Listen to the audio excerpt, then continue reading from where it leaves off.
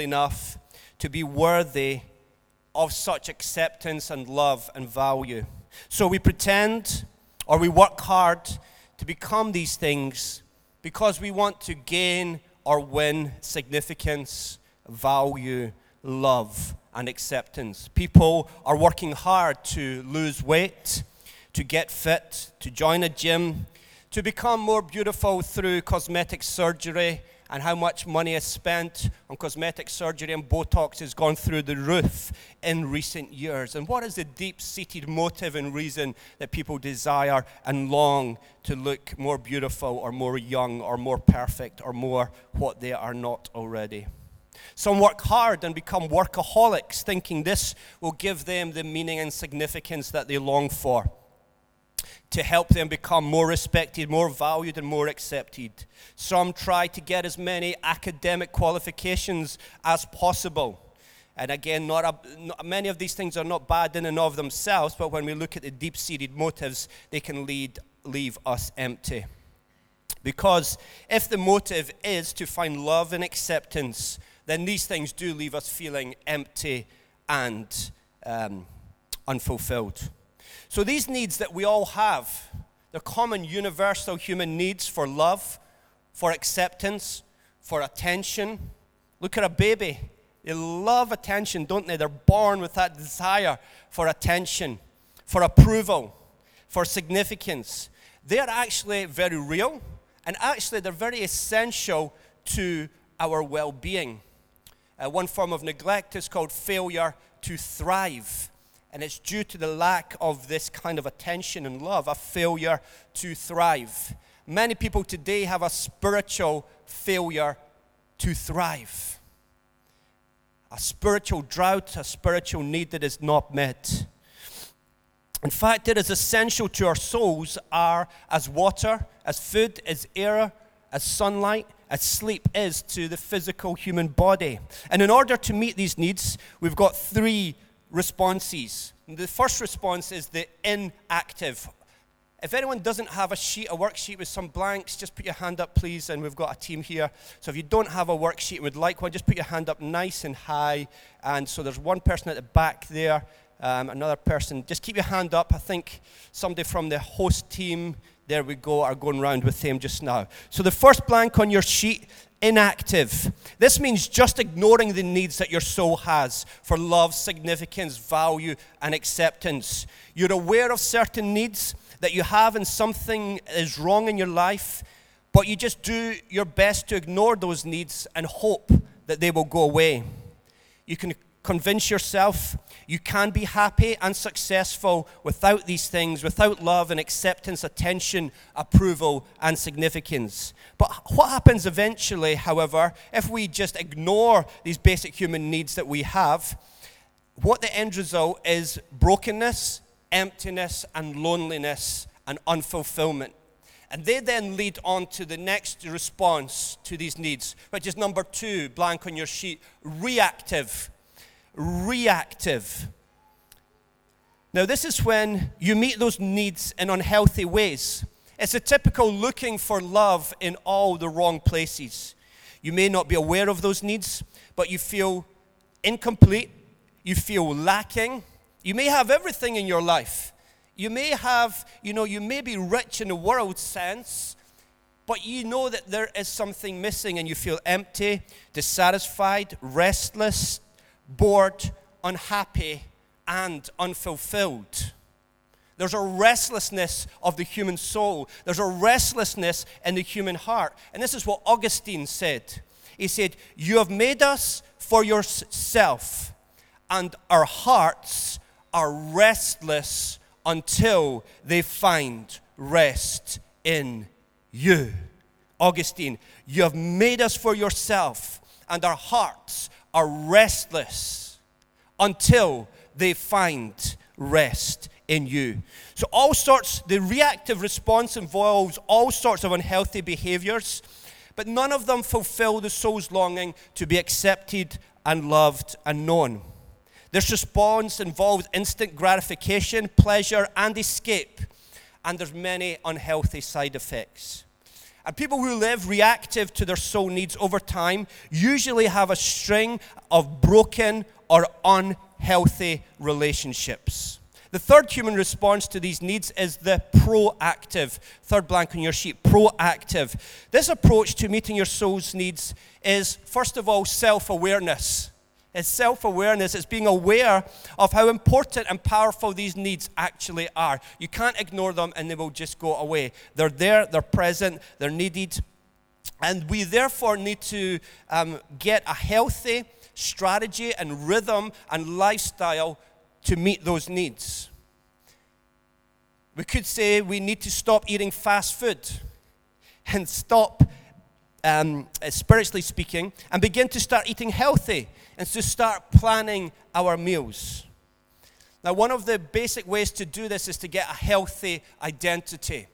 One of the most essential things you need to have rest is a healthy identity.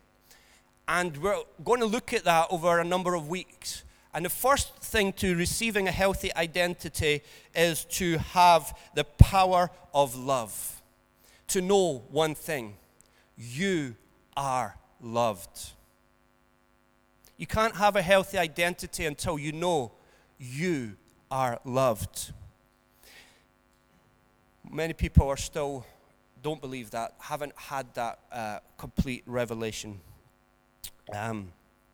Now, only a deep understanding, ongoing experience, and acceptance of love constantly saturating your soul can actually satisfy the longing of your souls. The longing of our souls is satisfied by Him, by love, by the power of His love. As Augustine said, our hearts are restless until they can find rest in you. Did anyone see this episode of Bear Grylls trying to get some honey? Oh, it was crazy. He's wild. He went up to a live bee nest and chopped it off with his big knife and got a really bad sting, and his eye was swollen up and couldn't see it. He is the man. Psalm 19 verse 10 says that truth of God's word is sweeter than honey. The truth of God's word is sweeter than honey. Now, I want to imagine for a second that you've never tasted honey before. And a friend comes to you and they begin to describe the taste and they tell you their experience of honey. So you choose to buy a book about honey and you decide to study all the intricacies of how honey is made. Your friends send you a Snapchat eating honey. They send you Facebook posts. They're posting all the time on holiday in the sun. They've got honey. Here, honey, look at this. This honey's amazing. And they're posting and they're boasting all over their Facebook feed. You book into college because you're so intrigued and you get a 4-week course to learn how marvelous honey is. But you've never still not tasted honey. I want to ask you a question. Would it be possible to delight in honey that way? Would it be possible to delight, desire, and be satisfied by honey by that approach of mental knowledge? Could you actually fall in love with honey in that way? Could you become married to the honey brand in this way? Would you have a strong desire and craving for honey if you knew all about it in the head, yet you had still never tasted or experienced the honey? Could you fall in love with honey without having ever tasted it? Well, from the above, it's possible to get very good knowledge of the sweetness and the goodness of honey. But that knowledge is very different from experiential, personal knowledge. You have somebody else's knowledge, but not your own experience, not your own encounter, not your own revelation, if you like, which is an unveiling of a mystery made known and clear, an unveiling of a mystery made known and clear to yourself. You see, that kind of knowledge is very different from the type of knowledge once you have tasted the honey's sweetness and once you have fallen in love with the taste. Because you wake up the next morning, you put the bread in the toaster, and what does your mind think of? Honey.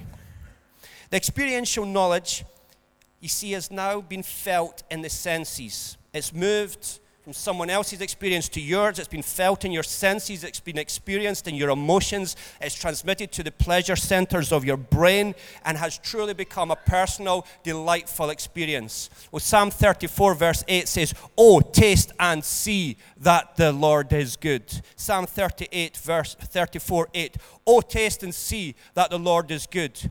You see, many people have a knowledge of God just like that of the honey discussed above.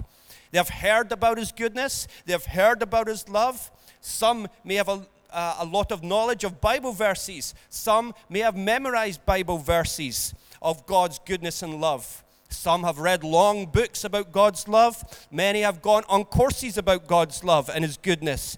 And some have heard stories and testimonies of others on Snapchat, Facebook about how good God is and how good his love is.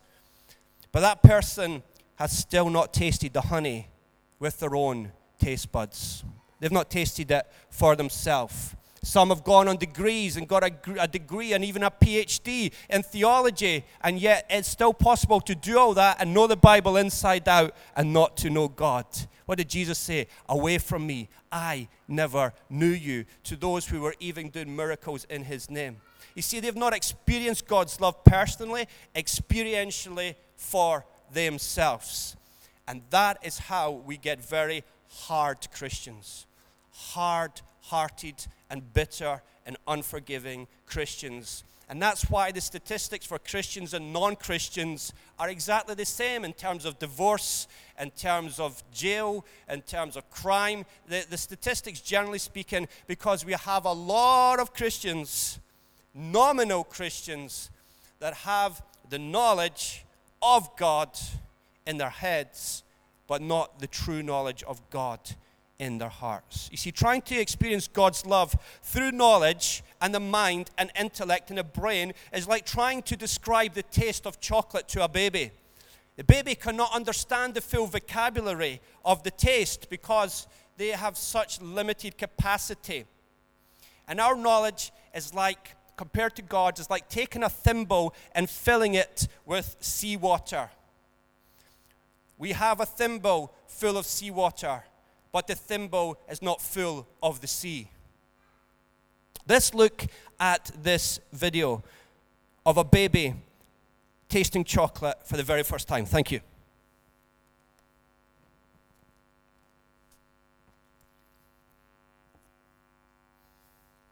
What's going on here, Mary?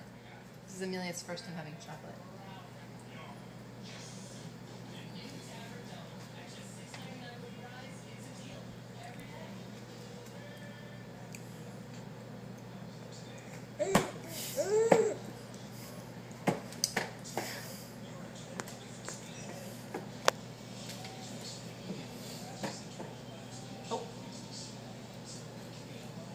All right, no more till your first birthday.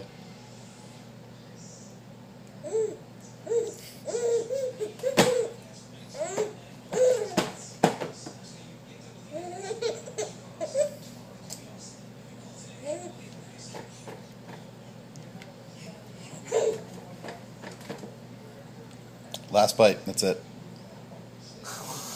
No wonder mouth is open.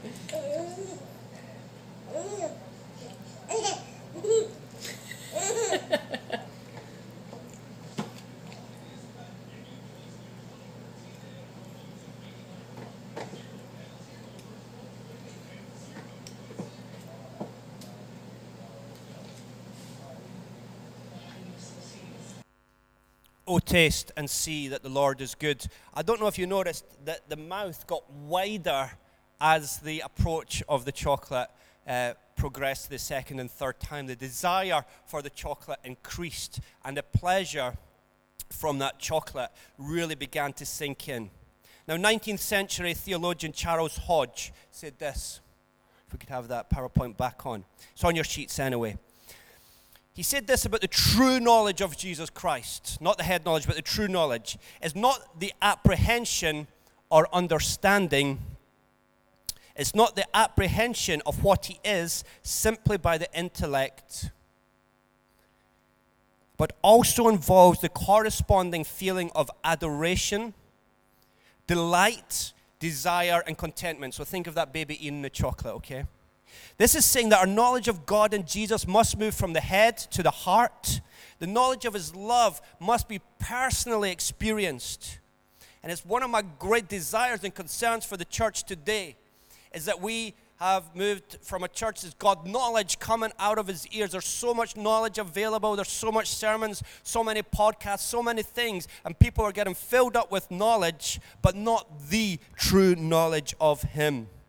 Because knowledge of him must be personally experienced. His goodness must be tasted and not just learned. It must be more in the heart than the head. And it's only once God's love is personally experienced by the power of the Holy Spirit that do we begin to feel ourselves, in the words of Hodge, the corresponding adoration, delight, desire, and contentment. So, it's through the power of the Holy Spirit that God's love is made known to us, because it surpasses knowledge. It's too great for the mind to fathom or get a hold of or grasp hold of. 1 John 14:19 says, we love because he first loved us. I want to ask you, what's your level of adoration in him? What's your level of delight in him? What's your measure of desire for him and the things of him? And what's your measure of contentment in him? Because if it's low, your experience of his love is low. Maybe it was once great, but maybe you've let it slip. Because it's as our experience of him, because it says we love because he first loved. And that's why we must not lose our first love. Because when we lose his love, we become hard and bitter in the storms of life. And we lose the corresponding adoration, delight, desire, and contentment. You see, it's when we taste the sweetness of the honey that we begin to desire and delight in the honey. And it's not until you taste the sweetness of his love and goodness. We have to taste the sweetness of his love and his goodness personally, and continue to taste it regularly and frequently and daily and multiple times per day, and become aware of the presence of the loving Father who is by our side as we wash the dishes, as Brother Lawrence taught in his book, Practicing the Awareness of His Presence, something like that. It's becoming aware of the presence of divine love that is with me in the menial day-to-day tasks of life. Not just a one-off experience. 10 years ago, I remember when his love was so great for me. I remember when I was drowned in his love. It's something that I am convicted by, that I need in my life, that we need in our life. We're never going to have a strong and healthy identity until we know by the power of the Holy Spirit on a daily basis and multiple times a day that I am loved. I am loved. That Emmanuel, God with us. God is love. God is love. Love is with us. Love is with me. And so I don't need to panic and I don't need to freak out, because God loves me and God is good and he is transcendent and above all, but he's in all. He's immanent. He's above all and in all. He knows all things and he knows me. He knows the beginning and the end, and he knows how many hairs or lack thereof are upon the head. But we must fall in love with him, desire him, and desire to please him from the heart. A transformed heart, a regenerated heart, a renewed heart, a heart that received the regenerating work of the Holy Spirit, a heart that is born again, a heart that is renewed by God. And how do we become born again? How can a man enter his mother's womb to be born a second time? Nicodemus asked. And we are talking about spiritual rebirth, spiritually being reborn, transformed by the power of God into a new creation. Ephesians 3:16 and 19. Ephesians 3:16 to 19 says that Paul is praying for the Ephesians, and he's praying for you, and this is my prayer for you today, as we're going to give you opportunity in a short while to allow the Holy Spirit to touch you. Maybe some of you for the very first time actually experience the love of God. I don't want to just talk about honey. I want to give you the opportunity to taste the honey today, to taste the goodness of God, to taste his love today by the power of the Holy Spirit. And Paul prays in my prayer for you that according to the riches of his glory, he may grant you to be strengthened with power through his Spirit in your inner being, so that Christ may dwell in your hearts through faith, that that you, being rooted and grounded in what? Love, may have strength to comprehend with all the saints what is the breadth and length and height and depth, and to know the love of Christ which surpasses knowledge, that you may be filled with all the fullness of God. Now in verse 16, Paul prays that you may be strengthened with power. How would they become strong with power? How do you become strong with power? It's through the Holy Spirit in their inner being. And you cannot be strong. You cannot have a healthy identity without a relationship of the Holy Spirit and His power of the Holy Spirit in your inner being. And that inner being is the spiritual part of man where God dwells. Blank on your sheet. God dwells. The inner being is where God dwells and works. That's where God has to be. He can't be on the outside. He has to be on the inside. And that's what happens in regeneration. When we're born again, we become the new temple. We become the place, the divine place where the divine presence resides. We become the most holy place, moves to the human heart. It moves from a tabernacle in one location to the heart of every single person who believes all across the world, multiple times, millions of times across the world. His presence now resides in us. And in Paul's prayer, we learn that in order to have Christ dwelling in your heart by faith, you need the Holy Spirit's power dwelling inside you. In verse 17, here Paul prays that Christ, by His Spirit, would dwell in your hearts. He prays that Christ is dwelling, and that dwelling means to settle down and feel at home. He wants to settle down and feel at home. And Paul is praying that you would have a deeper experience and not just a surface relationship. Paul wants you to have a deeper experience. I don't care if you're the hardest man from Kelty, or the most fragile little flower from Kelty, or from Ballingray, or from Dunfermline, or from Townhill, or from Rosyth, or from Nigeria, or from Australia, or wherever you're from. We all need the power of His love. You see, it's hard for someone to settle in a house that's overcrowded. It's hard to settle in an overcrowded house. And a home that is overcrowded, it is filled with love for idols.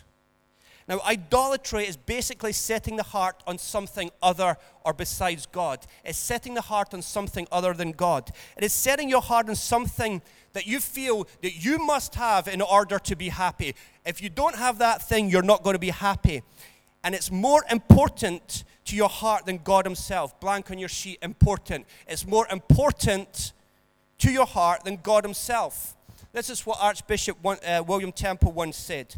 Your religion is what you do with your solitude. Your religion is what you do with your solitude. In other words, the true God of your heart is what your thoughts effortlessly go to when there's nothing else demanding your attention.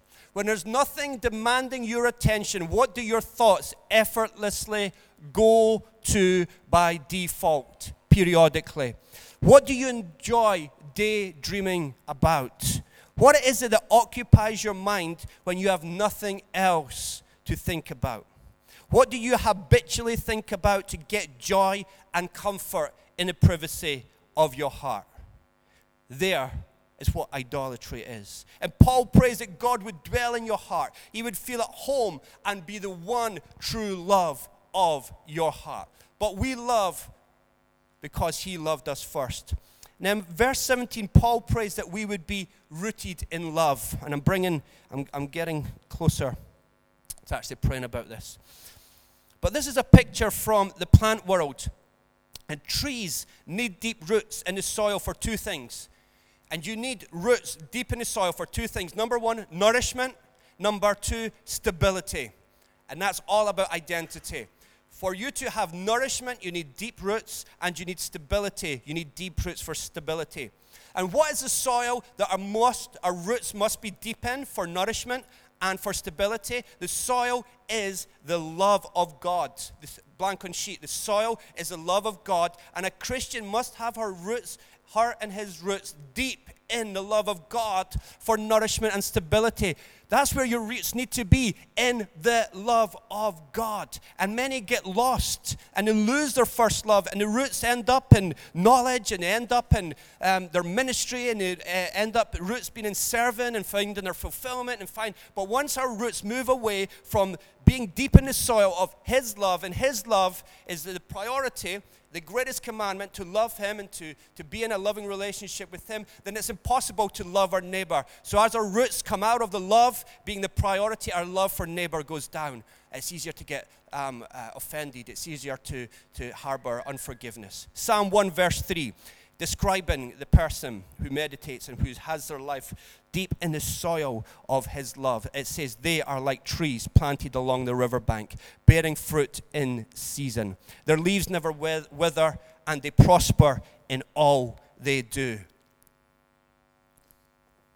Wow, what a powerful verse. Are you bearing fruit?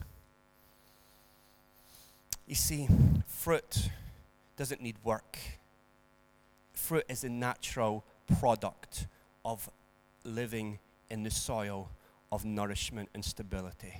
Fruit is a natural growth. It happens. The tree doesn't worry about producing fruit. It happens.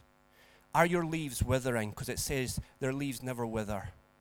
Are your external products of your life withering, becoming dry, becoming dried up, not becoming as flexible, becoming easily broken, rather than the fleshy, healthy, connected to the vine? I am the vine. He that remains in me and I in him will bear much fruit. Jeremiah 17:5-8, and you can read the full verses, but it says, it's verse 7, but blessed are those who trust in the Lord and have made the Lord their confidence and hope. What are they like? They are like trees planted along a riverbank with roots that reach deep into the water. Water symbolizes the Holy Spirit and His love. And such trees are not bothered by the heat or worried. So bothered and worried. How bothered are you? How easily bothered? When we get out of the soil of His love, we get bothered. We become bothersome and we bother others. We do. We do. We just take it out on others. We're easily bothered and we bother others easily. It says, but they're not bothered by the heat. See, there's heat coming. And you're going to be heat and pressure in this life. Jesus said, in this life you shall have trouble. So the heat is coming. But how bothered are you going to be? Well, you see, when you're rooted and established in His love and grounded in His love, we become not so easily bothered because we're aware of His goodness. We're aware the battle belongs to the Lord and not to me. And we're aware that He is in control. So if I'm not in control, it's no big deal. So it's okay when things are out of control, because I don't have to be in control, and that is what gets to you. That is what's getting to you, because you're not in control of certain situations, and you have to be in control because you are controlling. No one's ever told you. Your wife's too scared.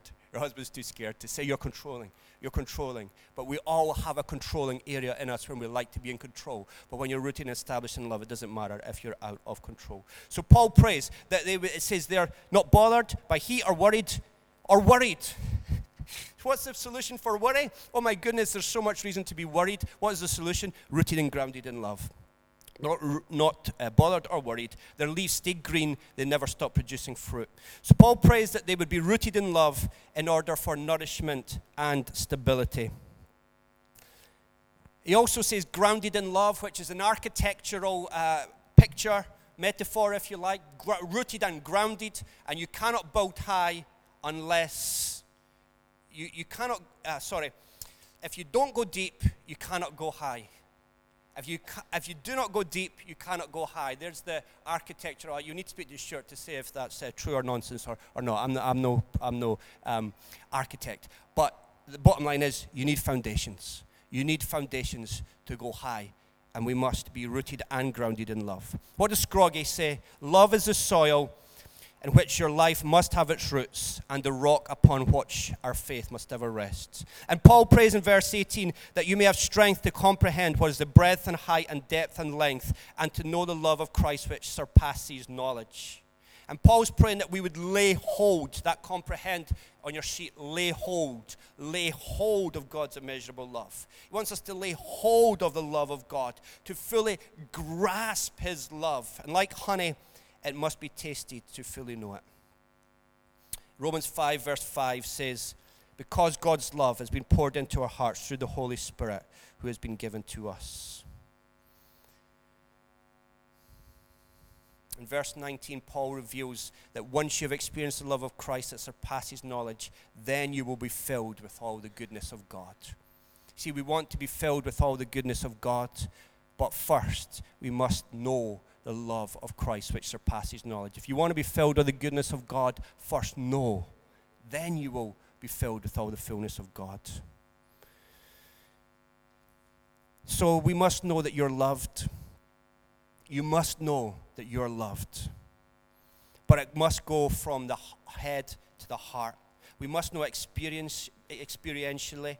We must experience the love of God by the power of His Holy Spirit. We must experience it regularly.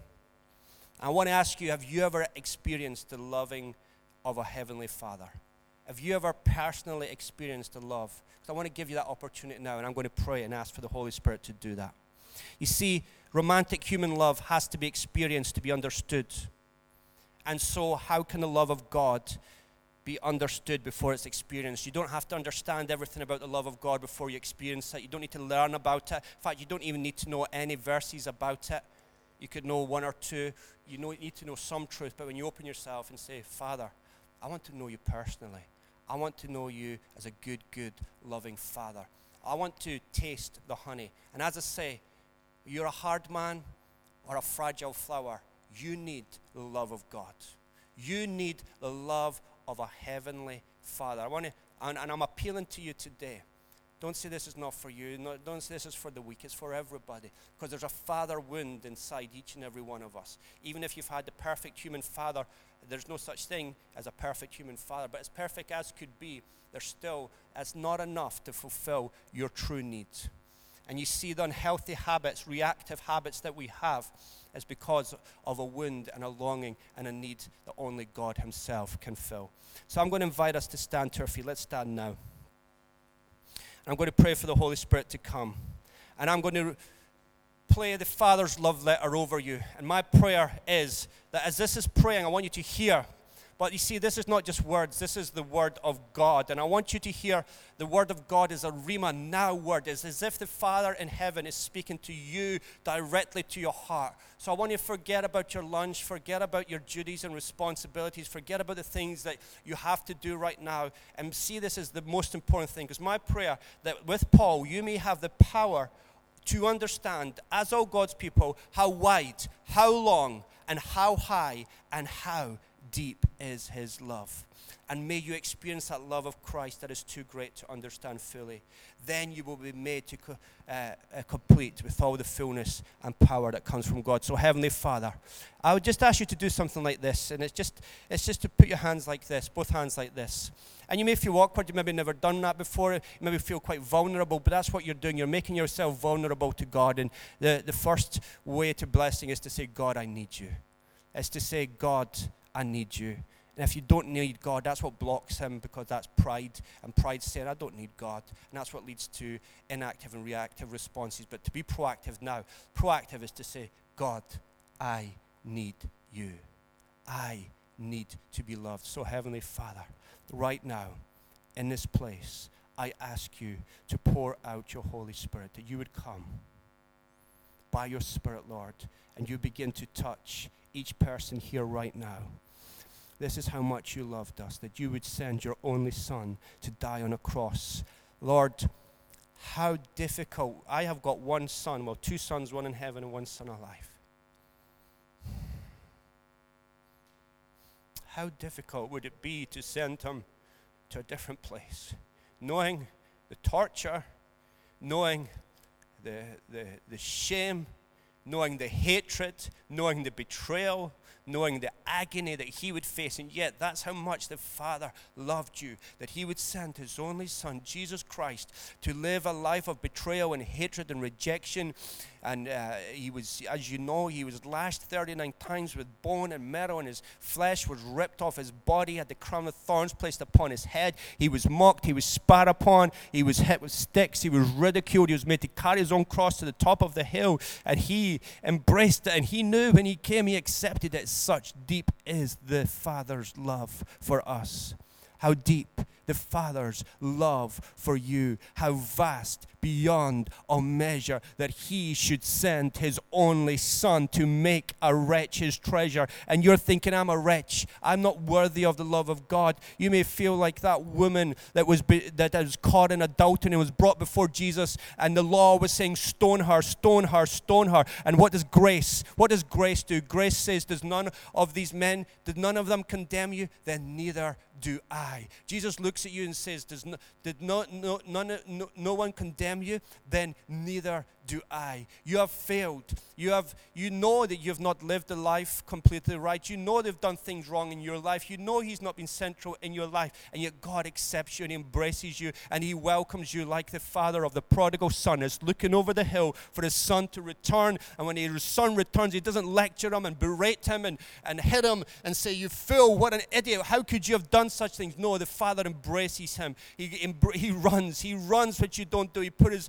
arm around him. He kissed his neck and says, welcome home. My son who was lost is home. And that's the Father's desire for you, no matter what you've done. But then he said to the woman, go and leave your life of sin. So grace starts with acceptance, and then it comes the challenge of to follow him and to turn and get rid of the idols and start loving him first. So Father, by your Holy Spirit, come now. Come now, I pray. Come and reveal. Lord, I pray that the experience of God would move from the head to the heart today. Holy Spirit, I pray, as Paul prayed, Lord Jesus Christ, that you would have the power by the Holy Spirit to understand, as all God's people should, how wide, how long, how high, and how deep his love is.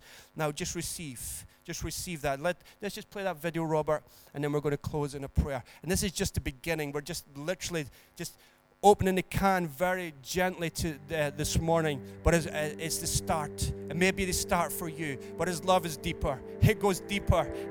Your experience of his love, you may think you've pretty much got his love sussed up. If you take a thimble and put it into the sea is a measure of God's love, and the thimble is how much you've experienced. The sea is what you've yet to experience. So just listen to this and let the Father. My child, you may not know me, but I know everything about you. I know when you sit down and when you rise up. I am familiar with all your ways. Even the very hairs on your head are numbered, for you were made in my image. In me you live and move and have your being, for you are my offspring. I knew you even before you were conceived. I chose you when I planned creation. You were not a mistake, for all your days are written in my book. I determined the exact time of your birth and where you would live. You are fearfully and wonderfully made. I knit you together in your mother's womb and brought you forth on the day you were born. I have been misrepresented by those who don't know me. I am not distant and angry, but am the complete expression of love. And it is my desire to lavish my love on you, simply because you are my child and I am your father.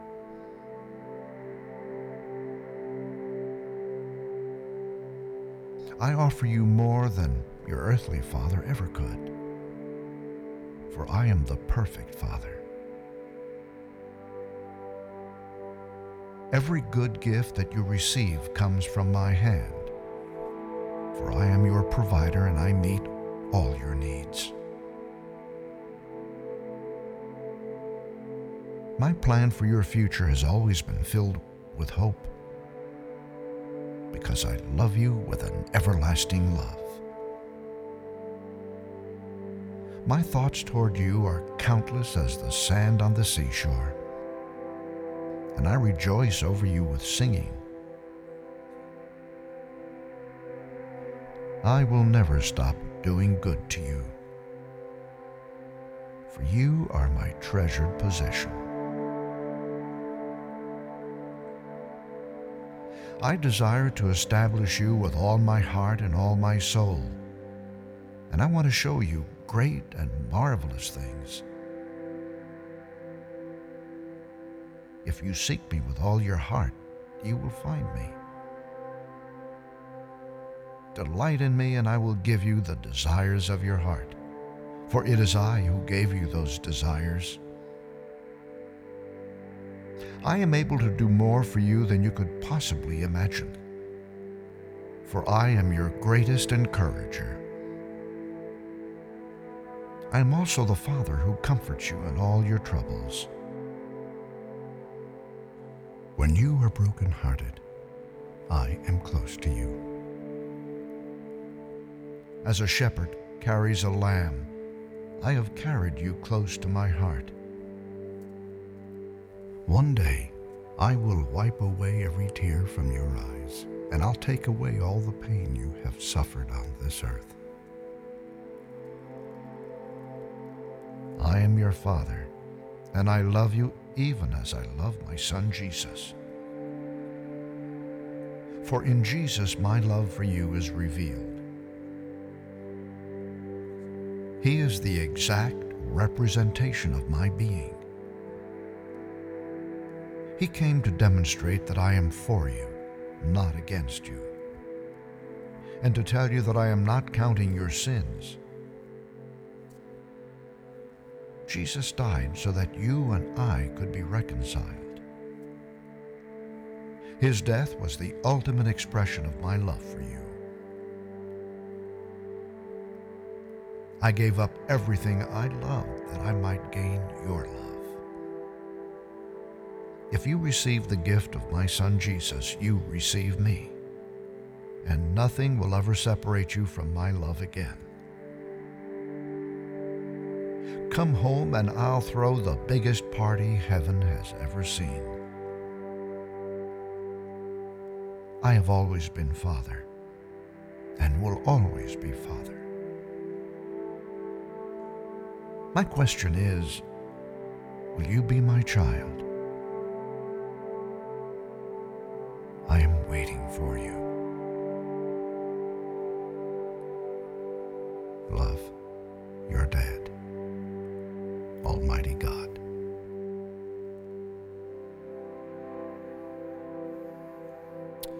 Hallelujah. Thank you, Father. Robert, just play that next video, please. Father, we thank you for your love.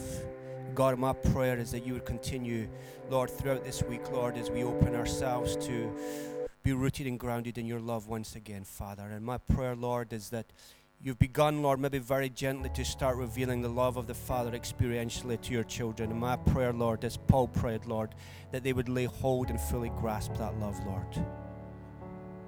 So that's us finished, people. Thank you for this morning. If you want to receive prayer, just come down the front, and I'll just ask maybe Alison and Michael and Hannah, you and Lara, just going to pray for a wee bit more of that Father's love. If you want to, if the Father starts to touch you, just come down and we'll just pray a little bit more for that love to go deeper, to get a greater depth and experience of that. And it's only going to just be a tiny wee thimble this morning, but it's so much deeper that He wants to take us into.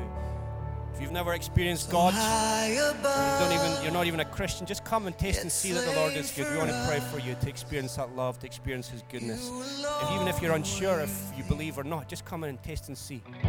Taste and see that the Lord is good. Just invite you just to come down now if you want a bit of prayer. Just come down. We're going to stay around and pray. The rest of us, that's the service finished, and the cafe's open. Please stay around, say hello. But anybody who wants to receive a bit more, and the rest of us, if we could just respect the fact that there are people getting prayed for. So obviously, not ask for complete silence, but just keep your kids under control. as much as kids are able. But yeah, if you could maybe just hang out up the back, that's great. And we're just going to pray. Thank you for these brave people that are coming down. Anybody else would like to come? Ewan and Lara, Michael, let's pray. Father, let your love go deeper. Just close your eyes. Thank you. Just close your eyes. Father, take your love deeper. Father, take your love deeper. How deep your love is, Lord.